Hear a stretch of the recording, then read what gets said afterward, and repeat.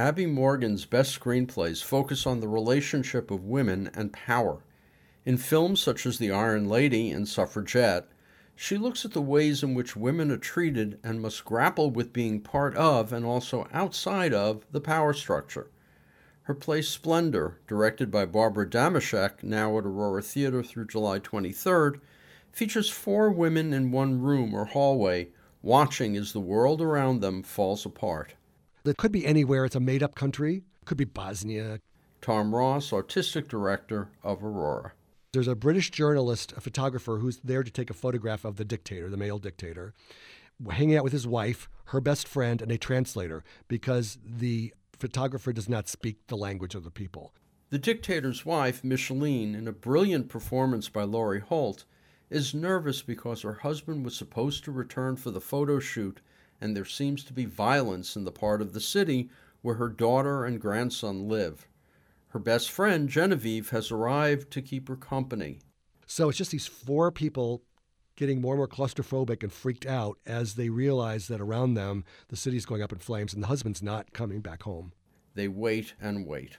It's not straightforward. It's sort of like a cubist painting in that the play reruns itself 5 times, but always from a slightly different perspective. And each time it gets tighter and tighter and more intense. And so you really get caught up in this world. It's up to the audience to look at the pieces and put them in their proper place. We know Genevieve is a widow. Can we piece together how her husband died? Where is Micheline's husband? The phone keeps ringing. It's her husband, isn't it? What's going on outside? Are there riots? Is it a rebellion? Is Micheline a victim, a perpetrator, a collaborator, or an apologist? And who is the translator, really? Every time a vase breaks, the play starts again. Each time we learn something new about each of the four women.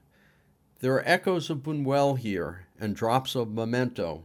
Micheline could be Imelda Marcos, and even though the play is a decade old, there are even hints of Melania Trump or Ivanka. Some things never change. It takes a while to sort it all out.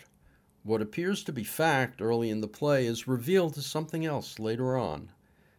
And some pieces don't fall together until long after Splendor has ended.